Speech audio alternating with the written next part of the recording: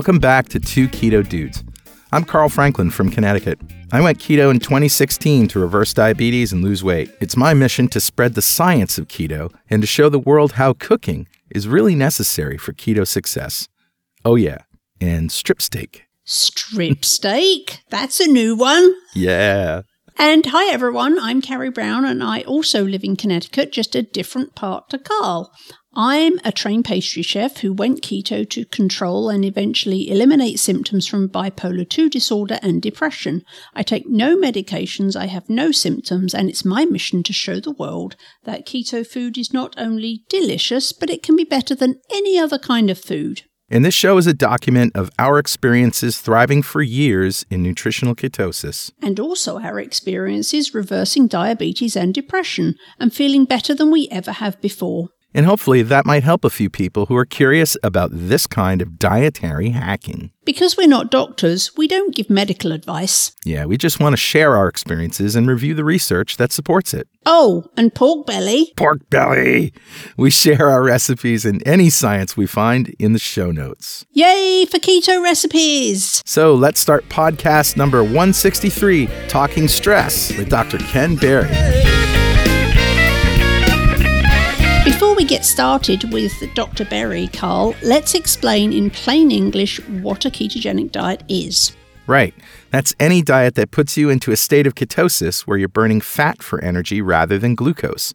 And the way we did it was to limit our carbs to 20 grams or less every day, enjoy a moderate amount of protein, 1 to 1.5 grams per kilogram of lean body mass, and all our energy comes from fat. Fat? Fat. That's right. If you're just starting, listen to our Starting Keto show at start.2keto.com. Incidentally, the amazing Siobhan Huggins told me this week that I needed to eat more fat. Wow. And for what reason? I got my lipid panel done. Ah. And as a result of that, I kind of went, and went scurrying off to message with my friend Siobhan and said, what do I need to do? And she said, you need to eat more altogether and you need to eat more fat. So I'm imagining your HDL was low and your trigs are high? My trigs were not crazy at all, but they were higher. They were a little bit high and my HDL was the lowest it's ever been. Wow. So that was disappointing. Well, we'll give you some lamb tomorrow. So I immediately made myself one of my new recipes, which is a chocolate fudge mug cake. Yeah. And ate it and felt better. So I guess this is the What's New With You segment. You can continue on with that story if you like. Or what else is new? Well, I have the big thing this week is that a girlfriend in Washington decided last week that she was moving to Connecticut. Wow. In our neck of the woods? Well, initially she's moving into my house. So, oh, no. Wow. So she's moving in for a month. She doesn't have anywhere to live here. She doesn't have a job, but she's arriving tomorrow. That's Saturday. And she's moving all her stuff, all her furniture, and her pets are moving into my basement. And she is moving into one of my guest rooms for a month. And then she's going to go get a job and find somewhere to live. But that's so exciting. I suddenly to have, so there's been a lot I've been having to get ready. So that's been a big thing I've been getting ready for. Then, of course, there's been more recipes. I've been working on more recipes. I'm working on the next cookbook, which is done in terms of recipes and content. I just have to get the thing together. And then with the lovely Kim Howerton getting ready to launch the next round of our Happy Healthy Keto program. Yeah. So awesome. Super busy week. And but some of it was different because getting ready for someone to come stay for a month. Right. What about you? What have you been up to? Oh, what a week. First of all, the Keto Fest Kickstarter ended. We did not reach our goal. However, We got 85% of the way there, so we're going ahead with Keto Fest 2019. Woohoo! Yep, we're not using Eventbrite this year to sell tickets. We're moving to a different platform that Chris Bear told me about. It's called Ticket Spice. Chris Bear from Keto Chow. We love Chris Bear. Exactly. So Ticket Spice is a better platform. And if you go to ketofest.com right now, you'll be able to buy tickets. Now, if you're a Kickstarter backer, you will not be charged by Kickstarter. You cannot expect your tickets to have come through Kickstarter. So you still have to go to ketofest.com and order your tickets. Now, another thing I have to mention, which is going to be happy news for everybody, is that we didn't sell out our VIP tickets this year. And that's probably one of the reasons why the Kickstarter didn't reach its goal. And the reason is we think that the price was too high. Now, I'm a supply and demand guy. If I see demand go up, then the price is going up. So it looks like we found the ceiling for the price of the VIP party. So we're lowering it to what it was last year, from $500 to $400. Woohoo! Woohoo! So go to ketofest.com and get your VIP tickets. There's only like 60 left, I think, as of this recording. So let's do it. And, of course, the real bonus of the VIP party is that you get to hang out with the emeritus dude, Mr. Richard Morris, who's flying here all the way from Australia. That's right. As well as all the speakers and all the demoers and all of the other people that are coming from within the keto industry to support this event. So the VIP party is super cool, apart from the fact that it's at Carl's house on Carl's deck with Carl's food that Carl's making. And you too. Well, yes, I'll be there as well. Speaking of things that we make and we eat and we do at my house, we're tomorrow, which was Saturday because we record this on Friday and it comes out on Monday. Tomorrow is another Keto Mini Fest at my house, and I'm doing Moroccan smoked lamb, leg of lamb. Lamb. I love me some lamb. I had lamb chops for dinner last night. So did I. Oh, no, that was the night before. And the night before that also. Apparently we're feeling very lammy in Connecticut. I have a lamb chop problem. However, I am going to help you with recipes in this show because I'm going to give everybody the method for creating lamb chops the way I did, and they came out super awesome. All right. Let's see. So go get your tickets to Keto Fest at ketofest.com. I got that. Oh, yeah. I've been experimenting with ways to scale up the bazoodle recipe if I'm going to serve them at Keto Fest at the VIP party. As you know, or you may not know, the noodles that I created, bazoodles, I have to make them like 1 9-inch pan full at a time just because of the way I do it. If you make them too big, then they'll rip when you pull them out and they don't get heated evenly. So I'm always looking for a way to scale that up. So that's what I've been doing this week, working out a way to make them in the oven. And I also saw this square crepe maker machine online. Uh-oh. Oh, my God. Another toy. Oh, no, this is too big of a toy for me. Gadget Boy is at it again. This is like a crepe manufacturing machine. It has a big tank for the batter and a hot roller that cooks the crepe, and then it goes on a conveyor belt and just comes right off. And so, if I had $6,000 lying around, I might buy one of those, but I don't. You may dream. I may dream. That's what I got. I guess it's time to give away a 2 Keto Dudes coffee mug with Carrie's and my mug on it. Let's give away a mug. Yeah. One lucky member of the 2 Keto Dudes fan club is going to get that right now. And who is that lucky winner? That lucky winner today is Joe Tampas. Yay, Joe! Yay, Joe! It's J-O with no E, so I'm assuming that's a Lady Joe. It might be a Lady Joe. We don't know. So anyway, enjoy your mug, Joe. Yeah. And if you want a mug, but you don't want to wait to win a mug, you can get one online at gear.2keto.com. All right then, Carrie. Let's read the... what are we reading? We're reading a letter, Carl. Oh, yes. A letter. Let me read a letter. Okay. Are you mocking me, Mr. Franklin? I am not. No. I actually prefer your subdued approach because, I don't know, people are getting a little sick of me yelling. No. Meow! But at least they don't complain that you're stayed. No. Okay. If only they knew. If only they knew. So this is from Jason Norden, and we're pulling this from the great big public keto before and after thread on the forum, which you can read for inspiration at success.2keto.com. So Jason says, and he posted pictures, and they're just amazing. He says, so back in 2011, I started working in a day program and enjoyed my job, but was not physically active like I was when I worked in factories or in construction. Also, there was a gas station right next door where I'd go daily and buy huge Mountain Dew fountain drinks and donuts. When I got to 198 pounds, I told myself, this is the most I've ever weighed. I feel like crap.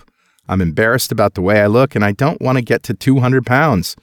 My 40th birthday was coming up in August 2014, and I started working out for an hour a day, 5 days a week. I also started eating one meal a day, OMAD. OMAD. What I was eating was always the same things. I would eat 16 ounces of 85% lean hamburger and a bag of salad pretty much every day. Some days I would have 5 brats with no bun instead of the hamburger, but that was about it. I didn't know it at the time, but the way I was eating was putting my body into a state of ketosis. When I turned 40, I weighed 168 pounds, and much of that was muscle. So 30 pounds. Go, Jason. Yeah. Fast forward to 2016, when I was working at my present job in a Minneapolis high school in special education.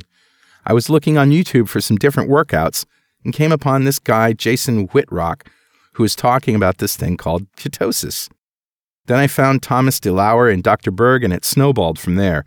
At this point, I started counting my macros and learned all about the additional health benefits a keto lifestyle has for both your body and your mind. Now in February 2019, I am 7 months from being in the best shape of my life at 45. I'm excited about my body and mind experience using the keto lifestyle and want to share this life-altering experience with others. Thank you for joining me on this journey, Jason. That's awesome, Jason. So cool. Awesome job. Yes. Great job. And this is the kind of thing that we need to share in this big thread. I mean, if you want to show somebody the results of the ketogenic diet and not just like anecdotes, these are real people who've really done this and lost hundreds of pounds collectively. There's so many great stories and before and after shots there to inspire you.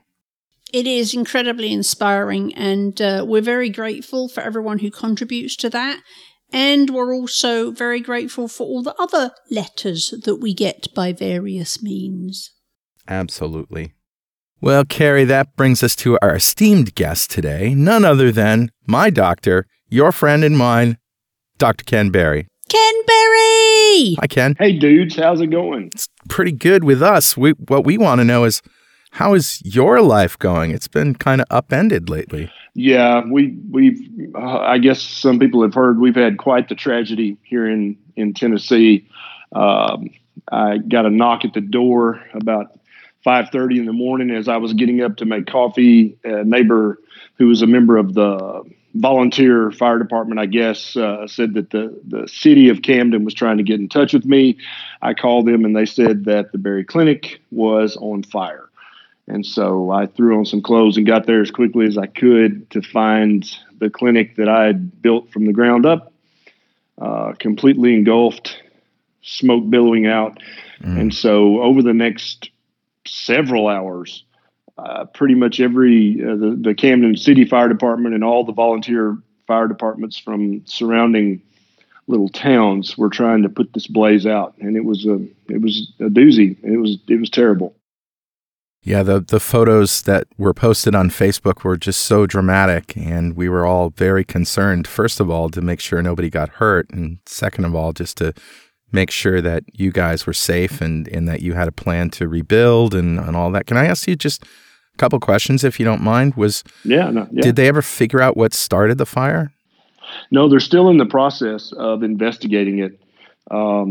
Of course, the building was built in 1905, and so there's that. But then also, Nisha and I actually live in a suburb of metropolitan Camden. And so people who live in Camden said that there was a quite severe lightning storm that night.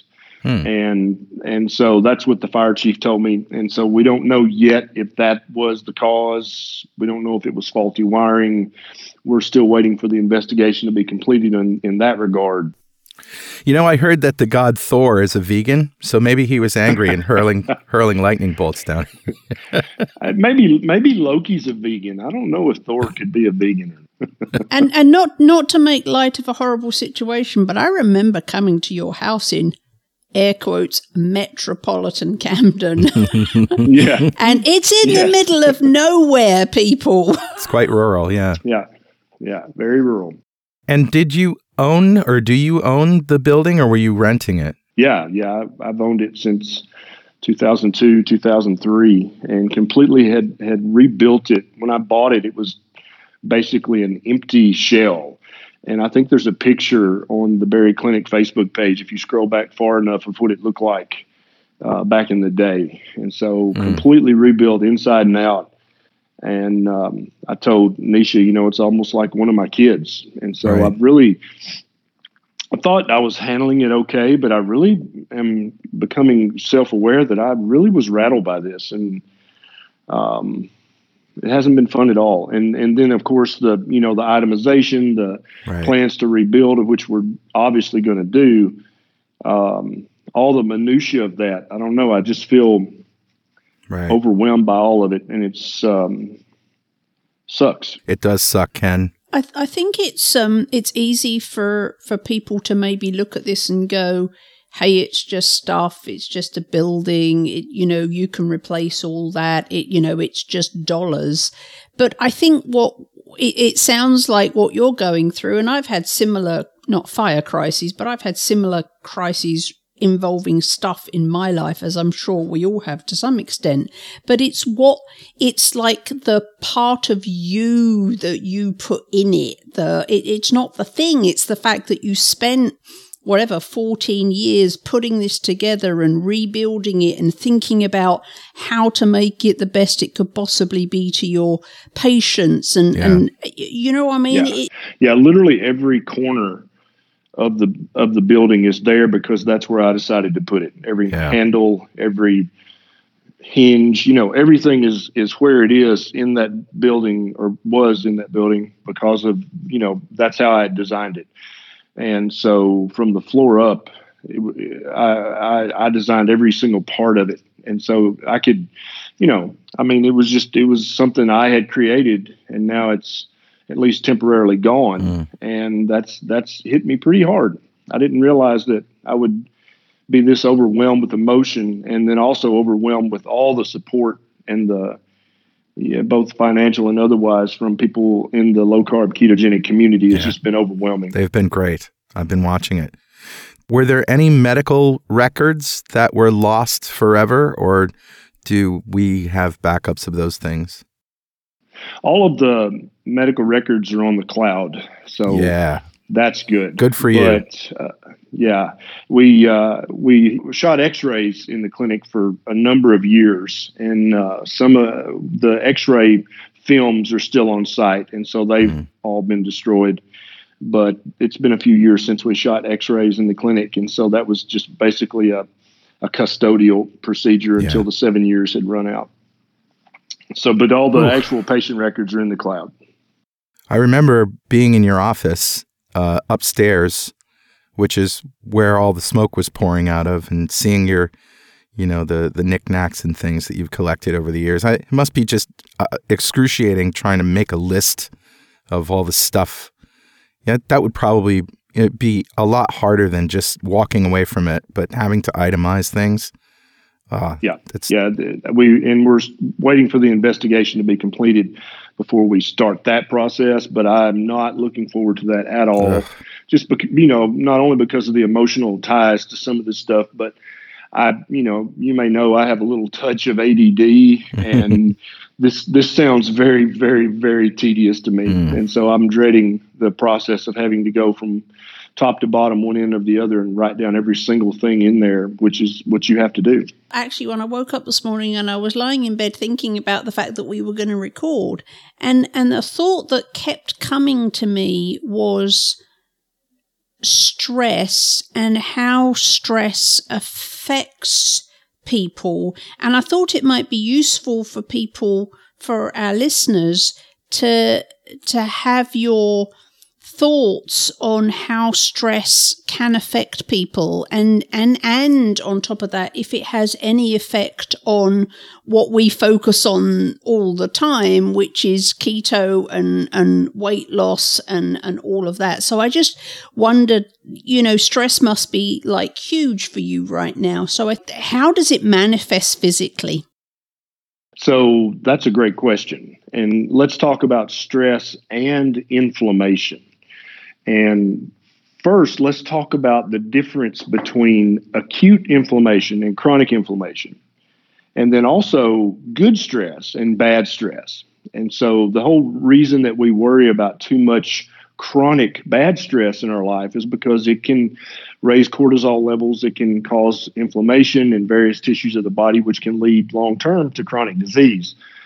But we have to differentiate good stress from bad stress. And so if you're learning a new skill, if you started a new job, if you started a new relationship, those things are stressful. There's no doubt about that. But as far as we can tell, that's good, productive stress because you're learning, you're growing, you're getting better. There is an end in sight. There's light at the end of the tunnel. You're not always going to be on the first date. At some point, you'll be on the second date, and you'll be more comfortable with this person, and the stress level will go down, and hopefully will continue to go down unless it's like some relationships. And then also with inflammation, a lot of people think any inflammation is bad. Right. But that's just not the case at all. Inflammation, acute inflammation, is actually the first step in the body's healing process. Right. And so when you sprain your ankle, the redness and the pain and the swelling and the heat, those are all inflammation. And so many doctors will say, oh gosh, elevate that foot, put an ice pack on it, and take some Celebrex or some ibuprofen to stop that inflammation, which is actually the exact opposite of what we should do. The body is causing that inflammation for a reason. That's the first step in the healing cascade. And I think acute inflammation anywhere in the body. That is what the body's supposed to do, right? That is the body's response to trauma. Without that response, you cannot heal properly and heal long term. And that's why I think there's a lot of chronic pain in the world now, is because, as soon as we hurt our back or we twisted that knee, instead of letting the body heal it like it's supposed to do, we put some ice on it and took some ibuprofen. And, we just did all these things to try to keep the body from doing exactly what it's supposed to do. And so acute inflammation is actually a very, very good, useful thing. Right. And acute being like something that comes on immediately in response to something and then goes away after it's done. Exactly right. And so you don't want to stop those inflammatory things from happening because that's part of the healing process. Right. But chronic inflammation, which can come along with chronic stress, like if you're stuck in a life situation that you hate, but you can't really do anything about, can lead to chronic elevated cortisol levels, chronic inflammation, chronic worry, all these chronic things which don't seem to serve any useful physiological purpose for human beings. Yeah, and so chronic inflammation comes from pretty much what you put in your body, right? Right, yeah, and that can, obviously, I think the most important source of chronic inflammation is the food we put in our body. And then it can also be the liquids we drink. If we drink the wrong liquids too often, that can lead to chronic inflammation. And then also just the situations we put ourselves in, the relationships that we tolerate, the job situations that we decide to compromise on. All those things can also lead to inflammation and chronic elevated cortisol and stress, chronic stress. And I think that, all those things need to be addressed. But I agree with you, Carl. I think that by far the most important is the food or the food-like products that we put in our body. Mm-hmm. It just reminded me, you talking about work stress, it just reminded me a bunch of years ago now, 45 years ago, I was in a job that was unbelievably stressful to the point where I became ill and I had to take a medical leave because I got to the point where I was basically unable to function. Wow. And I remember that my appetite leading up to for the 3 or 4 months where work was it was unbelievably stressful, and my appetite was absolutely enormous. Like if I saw food, I was inhaling it. But the second virtually that I said, well, actually HR came to me and said, hey, you got this medical leave benefit. If you need it, use it. And at the minute I kind of said, okay, and I applied for medical leave. And I remember that first week that I was at home, my appetite literally tanked. It was like 2 scrambled eggs and I was completely full. And I remember just feeling the dramatic difference between my response to food when I was in an overwhelmingly stressful situation versus when that all kind of just magically went away because I was no longer going to work. The difference in my appetite was extraordinary. So as part of a good, well-formulated ketogenic diet, people, don't work. That's or don't work at Carrie's former job. Yeah. Yeah, don't work there. It wasn't the job, it was the boss. But anyway. But you're absolutely right, Carrie. Since this catastrophe has happened at the clinic, and then, also Nisha is pregnant. Yeah. And so that's stressful, although that's a good stress. But the two together, I can tell an increase in my appetite, a decrease in my ability to care about the quality of food. Like I catch myself being much more likely to just reach and grab something instead of thinking, what do I need to eat right now? What should I be eating? I was working out pretty faithfully since my 50th birthday in December. I'd been trying to work out and put on some muscle, and with all of this stuff that's happened, that's kind of went to the back burner. And this week we're actually in San Antonio with Nisha's Puerto Rican side of the family, and you may or may not know that in a Puerto Rican household, you can just breathe and you'll ingest carbohydrates. That's right. Rice and beans everywhere. There's rice everywhere, beans everywhere. Yeah. And so, it's much harder for me to say no this trip than it has been in previous trips. And I think that's just from that stress response, just that, freeze, flight, or fight thing that I'm kind of stuck in right now because everything's in limbo. I don't know what's going to happen with this or that or the other. And so I feel for people much more now who are stuck in stressful situations, because it is much harder to eat properly. It's much harder to say no to the stupid crap. And it's much easier to just say, oh, what the hell? Just give me that. I'm super glad we're talking about this. And I think one of the things that is important to know is that when you're under this kind of stress and you're just not focused on, like you just said, Ken, that you're not thinking about healthy food, you're just, I need food and grabbing anything. I think it's really important to recognize that when you're in that kind of level and stress, that's also when you're the least self-aware. Yeah. And so it's a double whammy. Not only are you stressed and reaching for things, but you're not, it may be that only now you're stepping back and going, oh, wow, I haven't been doing my workouts, but I hadn't really thought about it because I've been so stressed over here that I didn't even think about it. And now we've had this conversation. You're just like, oh, now I can take a step back and go, yeah, I have been reaching for food that I haven't necessarily been thinking smartly about, or I haven't done the gym workout. And I think that's super important for people to recognize when they're super stressed. Not only do those habitual things have a habit of going sideways, but that's also the time when we're least self-aware, so we don't even recognize this kind of avalanche of stuff, not good stuff, that stress can cause. No, you're absolutely right. And the lack of self-awareness is a big problem when you're under the chronic stress, and that's one of the many ways that it can lead to long-term less than optimal outcome. And so we should always be communicating with our friends and family. But I think for the ketogenic low-carb community, that's one of the great benefits of having the huge social media friends and family that we do, because you can reach out on Facebook to your, someone you've never met in person, and they may be going through something very similar. And so just by talking to them and listening to your self-talk, you're like, oh, yeah, I hadn't even thought of that. And so I think that's a very, very powerful tool.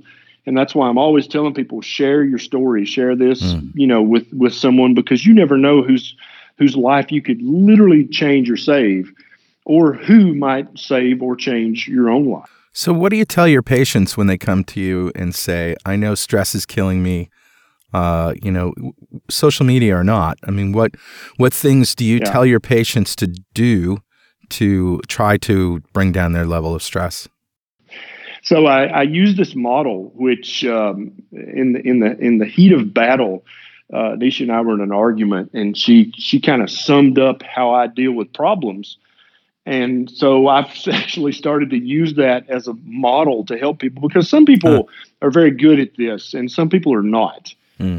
Usually men are better at this than women. And so I try to explain this to women and say, this is maybe how your husband deals with things. That's why he's in bed asleep while you're up worrying.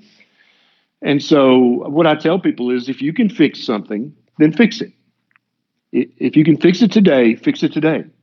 If you cannot fix it today, then make a plan to fix it tomorrow. And obviously I'm using tomorrow analogously. In the future, yeah. So yeah, exactly. And there's just something about having a 1, 2, 3 plan about the worst of situations that helps you let it go a little bit. It helps you sleep. Right. It helps you not just worry about it constantly. And it tends to be more women than men, but obviously this is not 100%. Men can do that. If they can fix it, they fix it. If they can't fix it, they'll be like, okay, tomorrow I'm going to do this, this, and this, and that's it. Okay, good. Now I'm going to bed. And women, on average, seem to have a harder time with that. And so I think that helps greatly to maybe even write down the plan as detailed as you can. And then you're like, okay, that's all I can do. I can't do any more. I've got this detailed plan, and I cannot implement any single part of that now. So I just have to let it go and wait. And then the third step, if you literally can't do anything about it, then you've got to let it go to wherever you got to give it to whoever you need to give it to, so that you can just have some peace. If you truly can't change the situation at all, you just got to let it go.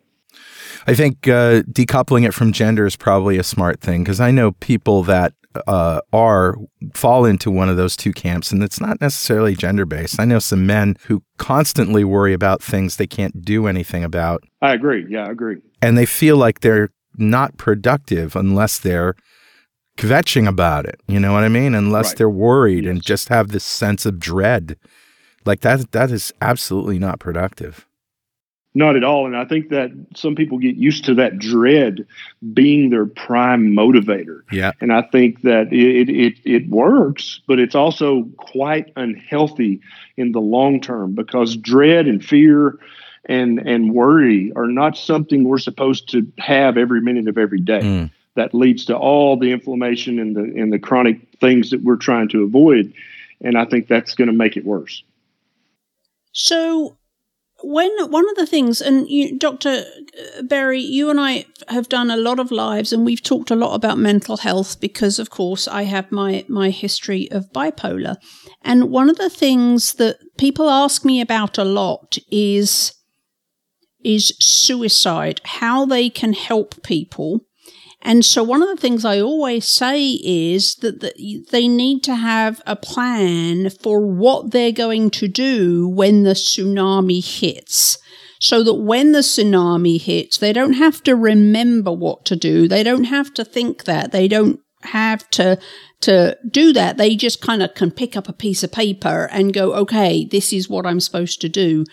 What, and you said just now about, if you can't fix it today, make a plan. So what are some of the things that people might put on their when the stress tsunami hits plan? Like, what are some things that people can start thinking about now, and they could actually make a plan that when a stressful thing hits, like the tragedy that happened to you and Nisha this week, you kind of get out that living document and go, okay, I need to remember to still go to the gym, or I need to remember, what are some of the things that would be on a stress relief plan that people could have in their back pocket?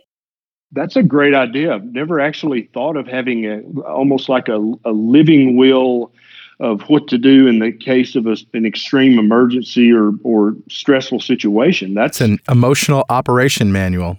Yeah, that's a great idea. That could probably be very valuable to a great many people, Carrie. You should work on that. But I would just off the cuff, I would say, probably a series of statements directed towards yourself. And probably one of the most important being, remember, even during this time of stress, you're still built of what you eat. And so you have to feed the body and the mind what it needs in order to improve the odds of you getting through this stressful situation. Right. And then secondly, I think staying active, staying vigorous, working out, walking, whatever that means for you currently and where you're at health-wise, that's not optional. And then the third, or maybe the second, and the third would be the exercise, would be sleep. No matter what happens, you're better with a full night's sleep. No matter what happens, you're worse if you don't get a full night's sleep. However you need to word that. And I think those are probably the three large stones of the foundation of returning from any tragedy or any stressful situation. And what would you add to that? Well, I was going to ask you, are there any particular foods or maybe supplements that would help with stress symptoms? So you can sleep. Yeah. And there may be a few supplements that would help with that in the midst of a trauma or a drama or a crisis. Some people notice that they sleep better when they honor all the sleep hygiene that you and I and me and Dr. Lemansky and others have talked about on the lives. But there's a long checklist of sleep hygiene where your bedroom needs to become almost a sleep temple that's not violated by anything.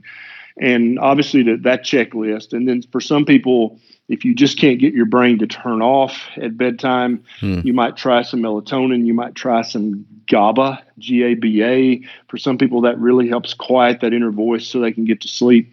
Obviously, avoid any caffeine, nicotine, or alcohol within a few hours of going to bed because that's going to mess up the sleep.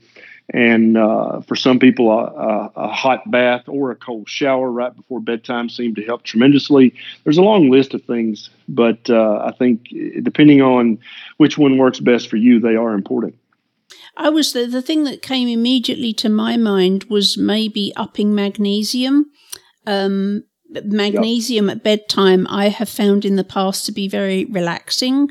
So, and I'm sure that stress, and I don't know, I'm not the doctor in this outfit, but I'm sure that when your body is under that kind of stress, electrolytes is probably one of the things that can go a bit haywire. Yeah, you might actually have a need for a higher intake of magnesium during a stressful situation, and maybe increasing your bedtime dose of magnesium could help not only manage the stress, but also improve your sleep. Soaking your feet in Epsom salt seems to be a good way to get magnesium without having to worry about, gut reactions to oral magnesium. Do you agree?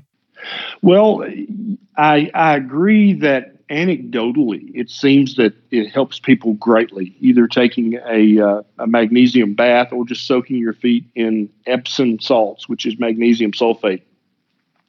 But when you actually look to the research to see if magnesium is actually absorbed through the skin, it's really, really difficult to show that it is or is not. Wow. And this has actually been looked at in multiple studies. And this is a point where your paradigm, how you think about things, comes into play, because your body regulates your serum magnesium level very, very tightly. It's very important that your magnesium level be a certain thing. And so your body will actually pull magnesium from your bones or your other tissue to keep the blood level of magnesium right where it needs to be.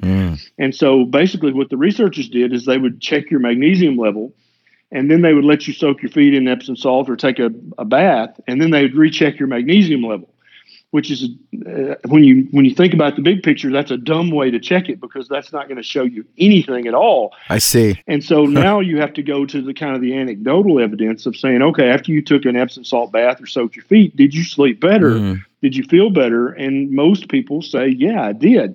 But this is not actually borne out in the research, but it's because the way they designed the research was just meaningless. There's no way you're going to be able to show that, because obviously you're not going to spike your magnesium level to a dangerous level by taking an Epsom salt bath. Your body just wouldn't allow that. And so we currently kind of don't know if you absorb magnesium through the skin or not. But so many people anecdotally have reported benefits that you would associate with magnesium that probably we do. It'd be interesting to see if you could measure magnesium in the skin itself, in the lower. That's how you'd have to. Yeah. You actually have to take skin biopsy before and after. And inside. And so nobody's really, keen on that. Nobody wants to have a plug of skin pulled after they've been in the bath. Oh, heck no. And before. Yeah. Yeah, exactly. So I have something that I'm super, super excited about when it comes to sleep. And this has been, again, this is all anecdotal, but I've been telling everybody because it's just been completely magical. And then that's for two or 3 weeks ago, I got a weighted blanket. Woo alert. But I got to tell you, and I actually got my Oura ring out, which I got out of the habit of wearing, and I got my Oura ring out, and I was tracking it because I wanted to see if any of the claims that people make about weighted blankets had any weight, at all. And I got to tell you that the data from my Oura ring, as well as my anecdotal, how I feel, is absolutely amazing. So I am now, since I have a 12-pound weighted blanket, since the night I slept with it for the first time, I sleep for at least 2 hours a night longer than I have slept for years. So I'm sleeping 8 hours a night, every single night, with my weighted blanket, which is magical. I feel like a 12-year-old. I got to tell you, Carrie, after hearing you and Daisy talk about the blanket on the Slack channel, I went and got one myself, and I love it. I was sleeping fine before, but I entirely love it. It's like a hug. But it is. But not only has the amount of sleep I've got changed dramatically, but I'm not waking up in the night. And of course, my Oura's tracking this, so I've actually got all the data that supports what I'm telling you, that I'm not waking up. I am sleeping 8 hours straight, which is miraculous. But the other thing I noticed, I started drilling into my Oura ring data, was it measures your resting heart rate. My resting heart rate since I've been using the weighted blanket is down 10 to 20 beats a minute over all the last data I had when I was sleeping without a weighted blanket. So they say that weighted blankets are great for stress, that they're really good for anxiety. Well, my resting heart rate says, yes, that is absolutely true, because 10 to 20 points is a lot. 20 to 20 beats a minute lower than it was when I didn't use one. Wow, that's excellent. And have you noticed any change in your heart rate variability? That I haven't measured. Okay, I think your Oura collects that. But my resting heart rate at night is dramatically lower, and consistently dramatically lower than it was before I used the blanket. Very nice. Interesting. So and the reason I'm so excited about this is, one, generally, if you have trouble sleeping, you might want to try a weighted blanket because sleep is so important. But also, if you are in a highly stressful situation, you may also find that you do get this benefit of having much reduced anxiety, which is what I and a lot of other people have found. But I was super excited to find that my heart rate was actually echoing that feeling. Very nice. And so there may be actually something to the security blanket theory, as long as the security blanket weighs 12 pounds. Yeah, right. Well, yeah, and so for anyone that's now like, oh my goodness, I want to think about weighted blankets, the suggestion is that you get a blanket that is around 10% of your body weight. So if you're 150 pounds, you would look for a 15-pound blanket. If you're 200 pounds, you would look for a 20-pound blanket. So that's just the guidelines. Seems like a lot. I have a 12-pound blanket, and I'm well over 200 pounds, and it works perfectly for me. That's just the suggestion. Yeah. Okay. Cool. So, Dr. Berry, what else is on your mind these days? You know, if we could switch away from the stressfulness of your life. Obviously, we're very excited that Nisha has hashtag Baby Berry in the oven. Yay, babies! We're about 12 weeks along now, and everything looks to be going perfectly. So great. So we're very, very excited about that. And then you guys may know that Victory Belt has issued a second edition of Lies My Doctor Told Me. Right. And it has 4 or 5 new chapters and full color illustrations and all these extra bells and whistles. As Pinocchio would say, it's a real book now. So very happy about that. Very excited. It's available for pre-order right now, but it's going to be in physical form coming up April the 30th on Amazon, Barnes & Noble, and where all books are sold. Yeah. Do we want to tell people what happened with the audio version of that? Yeah, let's tell. Right. It's a very frustrating yet interesting story. So I did the first version and handed it in just as Ken said, I think we're going to wait till version 2. And I think that came from your publisher, right? Yeah, you mean you had recorded the audio for the book. For the Audible version. Which I was very excited when Carl agreed to do that. And then just as he was finishing up, I had been talking to Victory Belt, and they're like, yeah, we want to do a second edition. And I'm like, Carl, maybe we should wait until that comes out, because obviously it's going to be, published. It's going to be available in all bookstores, so it's probably going to be a bigger deal. But Carl, how many hours did you put in on the first edition? Oh, I don't even remember. It was quite a few. Yeah, it's frustrating. Yeah. So we're going to do it again. So, yeah, that's the long and short of it. Do-over. Yeah.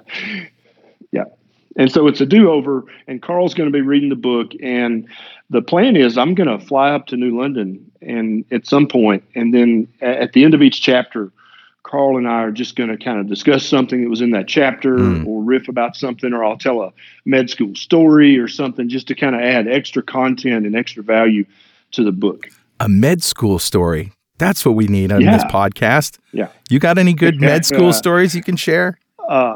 Well, I've got many that I cannot share probably to a mixed audience, and then I have a few I could share. Yeah, we'll have to do that next time. All right. I'll tell med school stories. That's cool. Well, we're all in your corner here in terms of your rebuild. Is there a link that you can tell people to go to if they want to help? Yeah, somebody put together a list of ways that you can kind of help us to rebuild and get through this time. And it ranges everywhere, anywhere from being a Facebook subscriber to being a patron on Patreon. And if you're broke as a joke, like Nisha and I have both been in the past, you can still kind of help us by watching YouTube videos and letting the ads run. And there's this list of like 9 or 10 different things. And that's on my Facebook page. And if you just go to Facebook and search Dr. Ken Berry, it should pop up. Okay. I'll post a link to in the show notes. Oh, thank you. And because we know some people cannot give financially, and that's 100% fine, because Nisha and I have both been in that very same boat. Sure. But there's ways to help if you want to help that don't involve any dollars. That's excellent. Ken, we wish you the best of luck. Thank you so much for catching up with us. It's been great talking to you. Oh, my pleasure, guys. I love you both, and I'll catch you next time. All right. We love you too. Take care. Take care.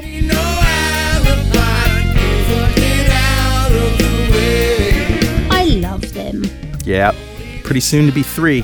Yes, Baby Berry, or rather, #BabyBerry. Can't wait. All right then, Carrie. You got something to share with us now. What's that going to be? It's a recipe. Oh, it's a recipe. Okay.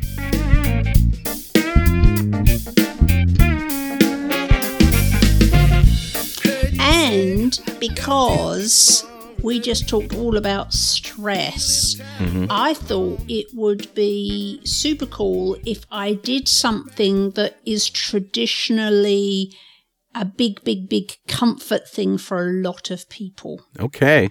And so I'm going to give you my recipe for superpower porridge. Porridge? And, of course, porridge, because in England and Scotland we call oatmeal porridge.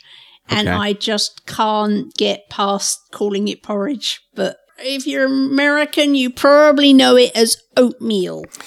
I thought porridge was a sort of a general term for a cooked cereal. The only cooked cereal I ever had growing up was oatmeal. Oh, okay. And that was what we called porridge. But it is very varied regionally, so there may be other places. Okay. There. But I call everything that kind of even vaguely assimilates oatmeal porridge. Okay. So I got lots of different porridges on my website, but this is my new favorite. Great. And it's called Superpower Porridge because I based it on all the things that people love about their bulletproof coffee. Yeah. So it's essentially bulletproof coffee that I've turned into a food that you eat with a spoon. But of course, because it's very porridgey or oatmeal-y, it's very, very comforting. So it's hot and comforting, and it's a big steaming bowl of yum. And I thought that was a perfect thing after our discussion with Dr. Berry about stress. All right, lay it on us. So, and of course, it's super fast, it's super easy because we want you to be successful on keto, but we also want you to have delicious food. So this is that. This recipe will serve 2 people. So here we go. You're going to need 3/4 of a cup or 6 fluid ounces of hot brewed coffee. And I know most of you won't have any problem with that. Right. You're going to want 1/2 cup or 4 fluid ounces of thick coconut milk. That's the stuff that comes in a can, not the stuff that comes in a carton. You're going to want 1/4 cup or 2 fluid ounces of heavy cream. You're going to want 1.5 ounces or 40 grams of chia seeds, 1/4 teaspoon of sea salt, 3 tablespoons of allulose, 3 teaspoons of vanilla extract, and then 1 cup or 8 fluid ounces of cottage cheese. Yeah. And here's what you're going to do. You're going to place the hot brewed coffee in a pan over low heat. You're going to add the thick coconut milk, the heavy cream, the chia seeds, the sea salt, and the allulose, along with the vanilla extract, and you're going to stir it very well. Then you're going to warm it over a low heat for 20 minutes, stirring often. At the end of the 20 minutes, you're going to remove it from the heat and stir in the cottage cheese, divide it into 2 bowls, and then eat it and love your porridge. Okay. Sounds good. And I will, of course, put the direct link to that in the show notes so you can find it easily, so you don't have to take notes or remember anything that I just said, other than the fact that it is fabulous. Well, I actually have a recipe too, and it's very easy. And as you know, I've been trying to eat more carnivore, less cheese, less veggies, and, no cheese, actually. And this is the way I did lamb chops. So I got a rack of lamb. and I cut it into chops and just added salt and olive oil and put them in a vacuum sealed bag and floated them in a bucket of water with my sous vide stick. Ha! How did I know there would be a sous vide involved? Because I'm talking about food. And I floated them in there at 131 degrees Fahrenheit for an hour. And that's it. And that's enough to cook the lamb chops medium rare all the way through.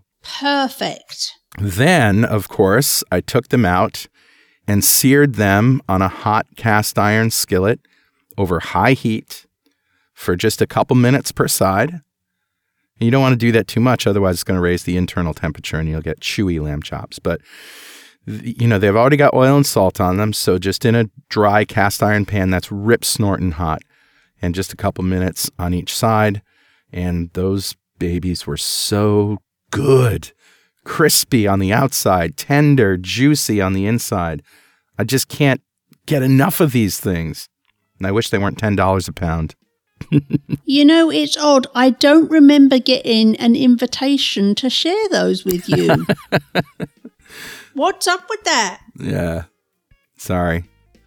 It was a kind of a spur of the moment thing, Kelly wanted some chicken wings, so I just went to the store, got her some wings, and got me some lamb chops, and just. I think you won.